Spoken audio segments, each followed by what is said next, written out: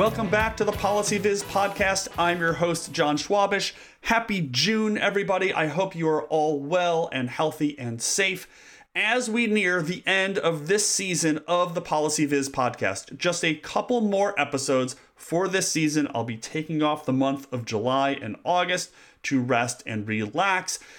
And I'm also gearing up for the 200th episode of the podcast. That's right, episode number 200 comes your way at the end of June, and I have yet to figure out what will be special about that episode, but make sure you tune in because I'm sure I have something fun that will be planned for that particular episode. Now, I hope you've been checking out what's going on in PolicyViz on the blog. I've been running a lot of different types of things lately. I've done a bunch of Excel tutorials, and I've also been expanding the YouTube channel. So I have more videos about different types of charts. So if you haven't checked out the One Chart at a Time series, I really do recommend it. There's more than 50 videos on there. You can learn about all sorts of different types of charts and graphs and diagrams. I also have more Excel tutorials on there. So if you're interested in expanding your Excel capabilities, please go over and check it out. And I have a few other things planned that I'll be working on over the next few months. So if you want to get a sneak peek and preview of what I'm working on, consider checking out and subscribing to the newsletter. The newsletter comes out every other week right before the podcast. You'll get a sneak peek of what's going on behind PolicyViz. You get a sneak peek on the guest of that week's podcast episode. So on to the podcast. I'm really excited for this podcast because Scott Berkun is on the show. Scott has written the new book, How Design Makes the World.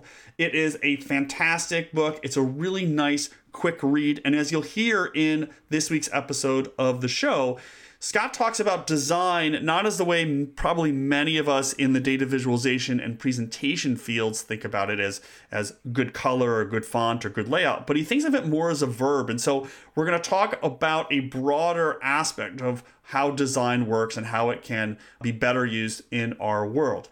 Scott, as you hopefully know, is the best-selling author of 8 books, including one of my favorite books on presentation, Confessions of a Public Speaker. He also wrote the book, The Year Without Pants, which of course is very applicable in our last 12 to 14 months.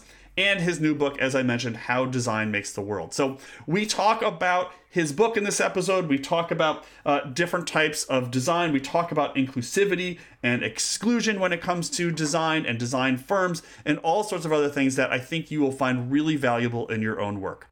So I'm going to pause here and send it over to the podcast episode. I hope you'll enjoy this week's episode of the PolicyViz podcast with Scott Berkun. Hey, Scott, how are you? Welcome to the podcast. I am good. Thank you for having me. I'm glad to be here. I am very excited to chat with you. We're going to focus a lot on your new book, How Design Makes the World, but I actually found out about you from your previous books about presentation skills. That's where I found about you, and I love your presentation book. You've got this like personality in your writing, this sort of like lightheartedness. Is that like purposeful, intentional? It is, and it's connected back to this idea of design, actually, because a book is like a book is a relationship. You know, you people buy a book as, oh, I'm going to learn this thing. Oh, I'm going to understand this thing. Then they open it and it's dry or it's boring or it's self-involved. And so I always think of writing as it's a kind of design process. I'm trying to design an experience for the reader so they feel comfortable, they feel like having a conversation with some smart but also accessible and interesting person. So that was entirely by design, especially for presentation books, which by and large can be really uptight and sound like they're written by someone who has studied rhetoric or always gives perfect presentations. So I'm like, no, that's not the way the world works. Most presentations are terrible. Here's the straight story. That's what I try to do in the books I write. Yeah, that's great. So I'll link to all of your books, but I do, for folks who are interested in presentation skills, the Confessions of a Public Speaker is one of my favorite presentation books. So I do recommend people check that out. But let's talk about your new book, How Design Makes the World. It's a really great book. It was such an easy read back to what we were just talking about. But I wanted to ask you just maybe tell folks a little bit about the core message of the book. And then I have a few specific things maybe we could talk about. Sure. Yeah. Well, the core message of the book is really for anyone who's been paying attention, especially for the last year and a half. There's a lot of stuff that we use and depend on that isn't designed very well. And we're very proud of our technologies, like, oh, we have mobile phones and the internet, and we should be proud of these things. But at the same time, there's a lot of aspects to how things have been built that we depend on that are just bad. And in general, most people don't understand how things get made, from how your mobile phone gets made, the websites you use, but also how like our healthcare system works or how like our safety net works. These are all things that were designed by people. And so the goal of the book was to help everybody better understand what good design is and how it's done and how to look more critically. And I mean that in the best sense, not to criticize it, but to think Yeah. more clearly about what it takes to do things well so that we can have a better design world and make better choices in our own lives about how we design things for ourselves. That was the goal of the book. Anyone Right. could read it, really short, try to make it fun, Yeah. but memorable. That was the goal. So when you think about something that's good versus not good, do you have like how do you define good versus not good? Is that like Yeah. Well, the Scar Berkun, like I have a formula I can't tell anybody, or is it more like a well, feeling? I have opinions on this, but I also know that like some really smart people like Plato and Aristotle tried to sort this out, and they never reached a final conclusion that was satisfying either. So one key theme of the book is that we make this mistake of convenience that if we have a couch we like, we'll say, oh, that's a great couch, or a pair of sneakers. That, oh, that's so we tend to put the goodness of something in the thing, and it's natural. But if you want to think about design and think about what is good, that's not enough because you have to put an object or a thing into a context. And so one of the jokes in the book that I use to explain this is about hammers.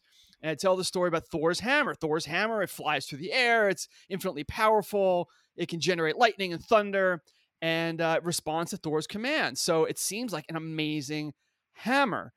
But if you start to think about, wait a second, who is this for?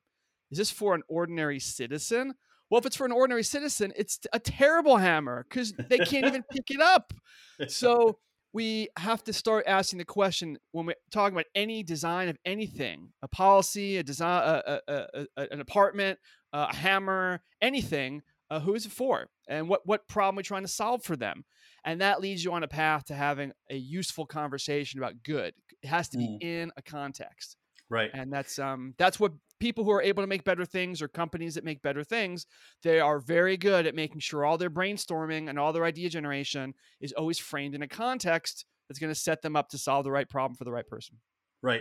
You know, it's interesting hearing you speak about this because I probably approached your book in this way, even though it does have Legos on the cover, which folks who listen to this show know that that's a big draw for me. But I think when people think about a design book, you know, how design makes the world, what is good design versus bad design, they probably think about colors and fonts and layout and affordances. You know, do I push it or do I pull it? But your concept of design is much broader than that. You've already mentioned healthcare and the safety net system. So I'm curious if you could talk about your vision of what design really means for everybody. I think that that's part of the semantic battle, I guess, around professions. Yeah. That the word, if you say I'm a professional designer, you're right. A lot of people will assume, oh, you work on style, you make things look cool, or you work on the superficial layer of something, but someone else is actually building the thing. But then in practical use, the word design gets used as a verb everywhere. If you talk to someone who designs a NASA rocket, they're going to say we designed the engines for that rocket. If you talk to someone who's working on a new healthcare policy, they'll talk about policy design.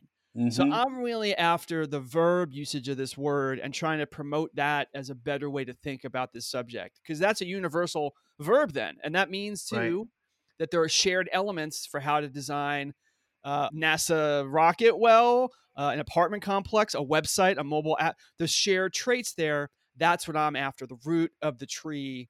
And if you can learn that, you can apply some of that knowledge to designing anything. That's Right. the spirit I'm after. Gotcha.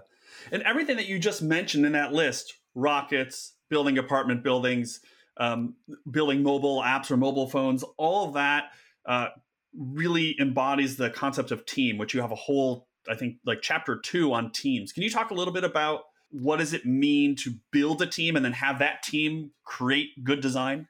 So there's something in our culture around ideas that goes back probably to the Enlightenment of just we love to think that creative people are lone geniuses and they come up with have an epiphany and then they're able to instantly transform that epiphany into some new invention or new thing that changes the world. That's the story we're told, and we like to hear it. But the history of that story is pretty bad. Like very few people actually succeed at progressing anything on their own. There's always a team. And this goes back even like to Thomas Edison, who, oh, what did Thomas Edison do? He invented the light bulb. It's like, no, that's really not what he did. Other people had patents on the light bulb. Many of Thomas Edison's patents had lots of other people on them too. He was actually a collaborator, Right. but that's not the romance that we know. So one goal of the book was to explain how a lot of what goes wrong on projects or leads to bad outcomes has to do with just simply the design of the teams. How are the roles set up for who's going to make what decisions? How do you Mm. set it up so people feel they have shared goals instead of they're working against each other?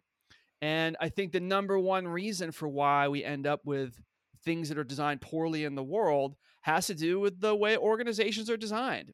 Most organizations are dysfunctional. Sometimes it's in a superficial, mild way, and they can overcome those limitations. But a lot of the time, I'm sure many of your listeners can think through their work experiences where they had a good project with good goals and good ideas, and the outcome was terrible. Why? Because this team leader and that team leader didn't get along. So that also leads to discussions of power and the power dynamic in an organization. And that is also a major reason why things work out well or not. It's not the intellectual quality of the ideas, it's something about relationships and leadership that often we want to gloss over. But those can be the real issues. Yeah. You talk in the chapter about teams where, as you just sort of mentioned, about the power inequalities, but also about design teams that are being might be exclusionary, both either within the firm or in how they think about sort of the external folks. And I wanted to ask you to maybe talk about that piece a little bit, and also to sort of extend it, whether you're thinking around what exclusion means with particularly with design. Has your thinking at all changed or evolved or modified over the past year, I guess 18 months or so, in the, especially in the United States, since we've, started to have, I think, a real discussion around race and equity and inclusion? Yeah, I think the default notion about bias and exclusion and leaving people out is that it's sort of, it's something that happens by accident. It happens, maybe people weren't thinking, they got busy. And oh, sorry, we forgot we left out these people. And I think that's where I thought about these issues of bias in design years ago. But in working on the book and doing more research on it, I realized that the default is actually the opposite. So there's a story in the book about a woman who's doing research on voice recognition, and she was doing, this is important research. She's figuring out this new model and new toolkit to use. But she based her work on a technology that had been built by a team at Microsoft for doing voice recognition for robots, and she's working on this project. And it turns out that to demo this work she was doing, she couldn't use her own voice Hmm. because the engineers on that project were all young men. And the young men on this project, I mean, it wasn't a product for sale. It wasn't this well-funded project. They just simply used their own data, their voice data, to train their toolkit. They weren't doing it intentionally. They weren't thinking, hey, who can we leave out today? No, it's just they're busy. They're trying to get stuff done. They're trying to be, agile. So they just use Right. their own voices. Now that led to the exclusion of this woman who just she had to have a man demo her work, Mm. which sounds ridiculous in a terrible way. Like, Yeah. what? But that story is a story that gets played out by default. By default. So that means that the burden then on anyone who is a decision maker, a project leader, or a designer, your job then is you have to go out of your way to recognize your biases. It's not this thing you get for free. By free, you're probably going to leave somebody out. Yeah. And there's lots of evidence and stories in the book about how projects that have done that successfully and gone out of their way to recognize there are other cases and other users they should think about, it often makes the product better for everybody. It improves your thinking about what good means by recognizing there are other cases. And that's still, I think, I was late to figuring that out, that it's an obligation. It's not this bonus thing. And I wanted to make sure that was included in the book. That is part of design. That is part. If you think you have an idea that can make the world better and you spend your career, you're investing your time in doing it, if you're going to change things, you are obligated to learn from the past history of people who are like you and wanted to make things better and ended up making things worse. Right. That's part of that should be part of your job. Your job, right. And unfortunately, it's not taught that way. Computer science majors, which I was one, you're not taught that. And that's really, I think, a failure against the notion we have for progress as a society. So anyway, I wanted to make sure that should be in a book. If you're going to explain the basics of designing something, that should be part of what you were taught. This is your responsibility. Right. Now, a lot of your work and your writing is about communication. It's about innovation. It's about design. And I want to come back to the idea of teams. So within all of those different pieces, do you have thoughts for people who are part of a team where maybe they see that their group is being exclusionary, and let's just make it for the final product? How can they, as the individual in the team, promote a more inclusive approach to their design, their team, their presentation, whatever it may be? Answering that question in a meta design way. How do you design the design of something, right? Right, yeah. The best answer is that you want to have a diverse team on the project. Then you build that all in, because then every discussion, every brainstorming meeting, every specification you write, you share, hey, give me feedback on this. It's going to be built into your culture. Yeah. So in the case of the voice recognition toolkit, if instead of being a team of young white men, there was a middle-aged woman, there was someone who's African-American, if you had a diverse team, then the sampling data, they all doing their same thing, they're being efficient, the sample data would have been more diverse. They wouldn't have had to worry about some extra step as much because it'd be built in.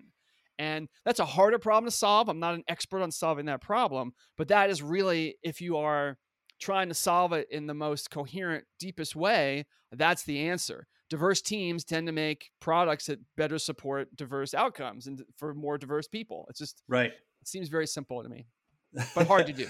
But hard to do. And I wonder, like, you come from a computer science background, I come from an economics background, and I would suspect in both of those fields, there's not a lot of qualitative methods taught in either of those. And I think that's something that I've seen, especially over the last 12 to 18 months, that these qualitative methods where we actually talk to people and understand their experiences and try to build that into our work is vitally important. And yet we don't have the training on how to do that. Because it's not just like you call someone on the phone and start talking to them. It's like, it's, kind of say it's that simple, but it's not that simple. So have you worked with folks or thought about, this mixing or merging of these different methods?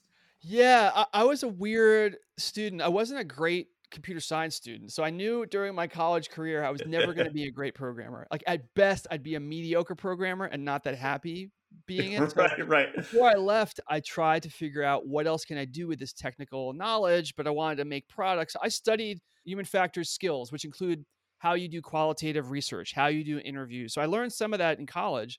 Yeah. And then during my career, I worked on project teams that had made investments in those things. And so I don't think it's that hard to learn. I think the bias that economics and computer science and the sciences have is this faith in the rigor of what's measurable and hard data. Yeah. But if you talk to a customer, it's considered soft data somehow. But I've come to the opposite conclusion that it's all the stuff that's harder to measure that can often be the most important data or information you can get.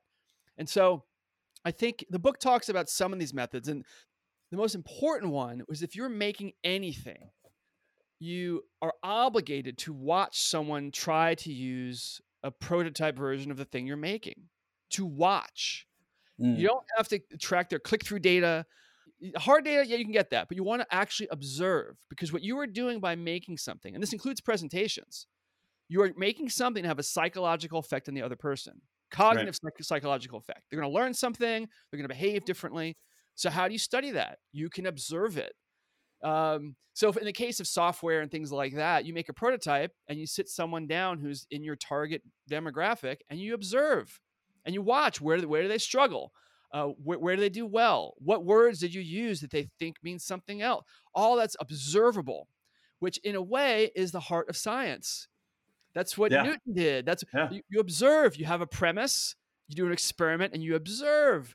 And that curiosity to observe and to be patient and to realize that's where your real information is going to come from is scientifically viable as a premise for how you're going to get your best information about what you're doing. But it involves other people. It involves what we pejoratively call soft skills, which when they're Right. really the important skills. Important skills, yeah.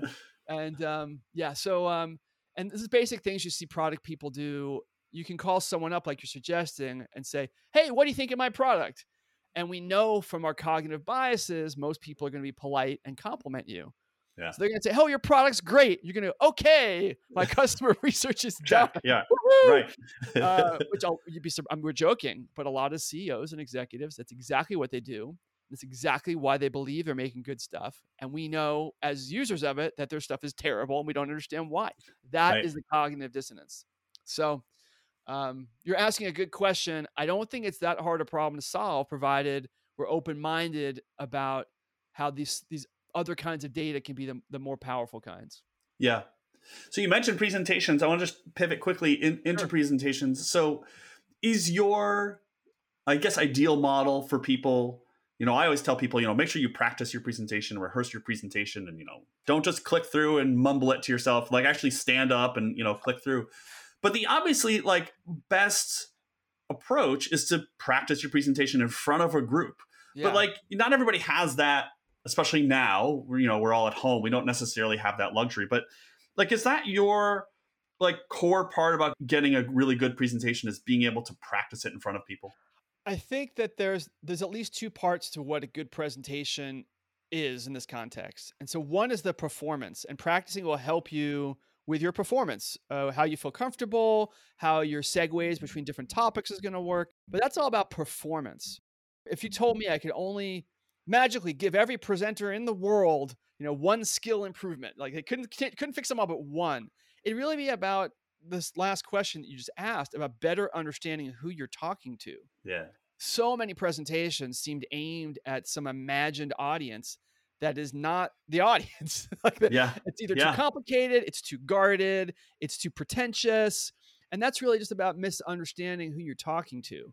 And a lot of experts, in public policy and economics, really smart. And you ask them to give a presentation, and in 2 minutes, it's like, what are they doing?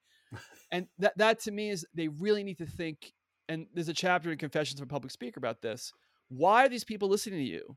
What question do they have? What mistake are they making in their world with your expertise? If you give a talk about that, you're guaranteed to help people, even if you mumble, even if you don't have good jokes, even if your slides are ugly. If you give a presentation that, here's the 5 things, I know who you are, you filled out the survey, I know why you're here. There's 5 mistakes I'm confident most of you are making. You can avoid them. I'm going to show you how. Boom! Mm-hmm. Everyone wants to hear that presentation. Everybody. Right. But how often do we get that presentation from experts? Rarely. That's part of why I wrote the book, and that's part of why I still coach people in speaking. I feel like the world could be so much better if our experts actually gave something closer to that in their approach to even the topics they talk about. So I want to turn back to one thing and then turn back to the design book, because you just mentioned that, find out what your audience wants or what they need. And I think a lot of people will say, well, I don't know how to ask my audience that question before I develop or give the talk, and I don't know how to issue a survey. So that's a pretty practical question. But how do you think about, solving that challenge? Well, I think even if you don't have time for the survey, you don't know how to do it, or you don't have access to your audience, you can still go through that thought process of, well, let me step back from my ego. Let me step back from what I want to talk about. Let me step back from that and just ask that question. Who's going to click on the link to show up at this Zoom webinar? Who's going to do that? And what do they know? What problems are they facing? What is it that led them to click on that link as opposed to the 100 other things they could do with this hour? Why? There has to be a problem they're trying to solve, a situation they're in at work. What is that reason? Right. And even if you have to guess about that reason, you're going to have a better approach to what you cover than falling back on, which was what we do, me and my ego. I want to talk about this. And also sometimes you have the problem, the organizer of the event reached out to you or your boss and says, hey, Sally, can you give a presentation about tax accounting? And you go, all right, I'll give a presentation about tax accounting. And no one bothers. Who knows why your boss suggested it? It may Right. have nothing to do with the audience at all. He wants to put on his, report for the week that someone gave it. So you need to do a little bit of journalistic investigation as to what is this? Who's coming? And if you have to guess at it, that's better. That's better than nothing. We fall back on our egos, and we know from watching those presentations, that's really not what we want. Yeah, I tell people now, a lot of presentation stuff is subjective, right? Like if you put a design on your slides and, could be, you might like it, I might hate it, it's fine. But I have two things that I just absolutely hate. And one is when the presenter, and this happens in my field all the time, they have that big list of stuff and they say, I know you can't see this, but, and then they just continue. It's like, could you care less about me as the audience member? It's like, I know you can't see this, but I don't care. I'm just going to keep talking. I mean... Yeah, it's a symptom. It's a symptom. It is, yeah. And also a symptom of how they practiced, and just think it's really about me. It's about, not that they're intending, it's like the exclusion habit from earlier on in this conversation. They're not intending to bore you, but when you are in your own world about what the presentation is for, what problem you're going to solve, it's going to tend to err on the side of being self-indulgent. It's just for me. Yeah. Well, it also wraps back to your whole book on design, right? Which is understand how people are going to use whatever it is. And in this case, how are they going to use the presentation? And if you can't present it well, if you can't think about how they're going to use it, it's not going to be a good presentation. No, I mean, it can be in a minor way. Like you can be entertaining. Right. Yeah. That's not the worst situation, but the hope is, and that's your intent probably as the speaker, that you can have this performance that's interesting. But when it's over, people leave now being able to solve a problem or ask a better question or feel happier about their lives or be better parents or be better teacher or whatever. Whatever, right. For some kind of movement outside of the experience of being in that talk. Right. So I want to turn back here as we get close to our end time. Have this whole book on design. I love the idea of design as a verb. So are there products, services, websites now in your mind that are like, what are have the worst design and what has the best design? Can you pick out a couple on each? Yeah. So, my favorite go-to answer for this is actually a strange one.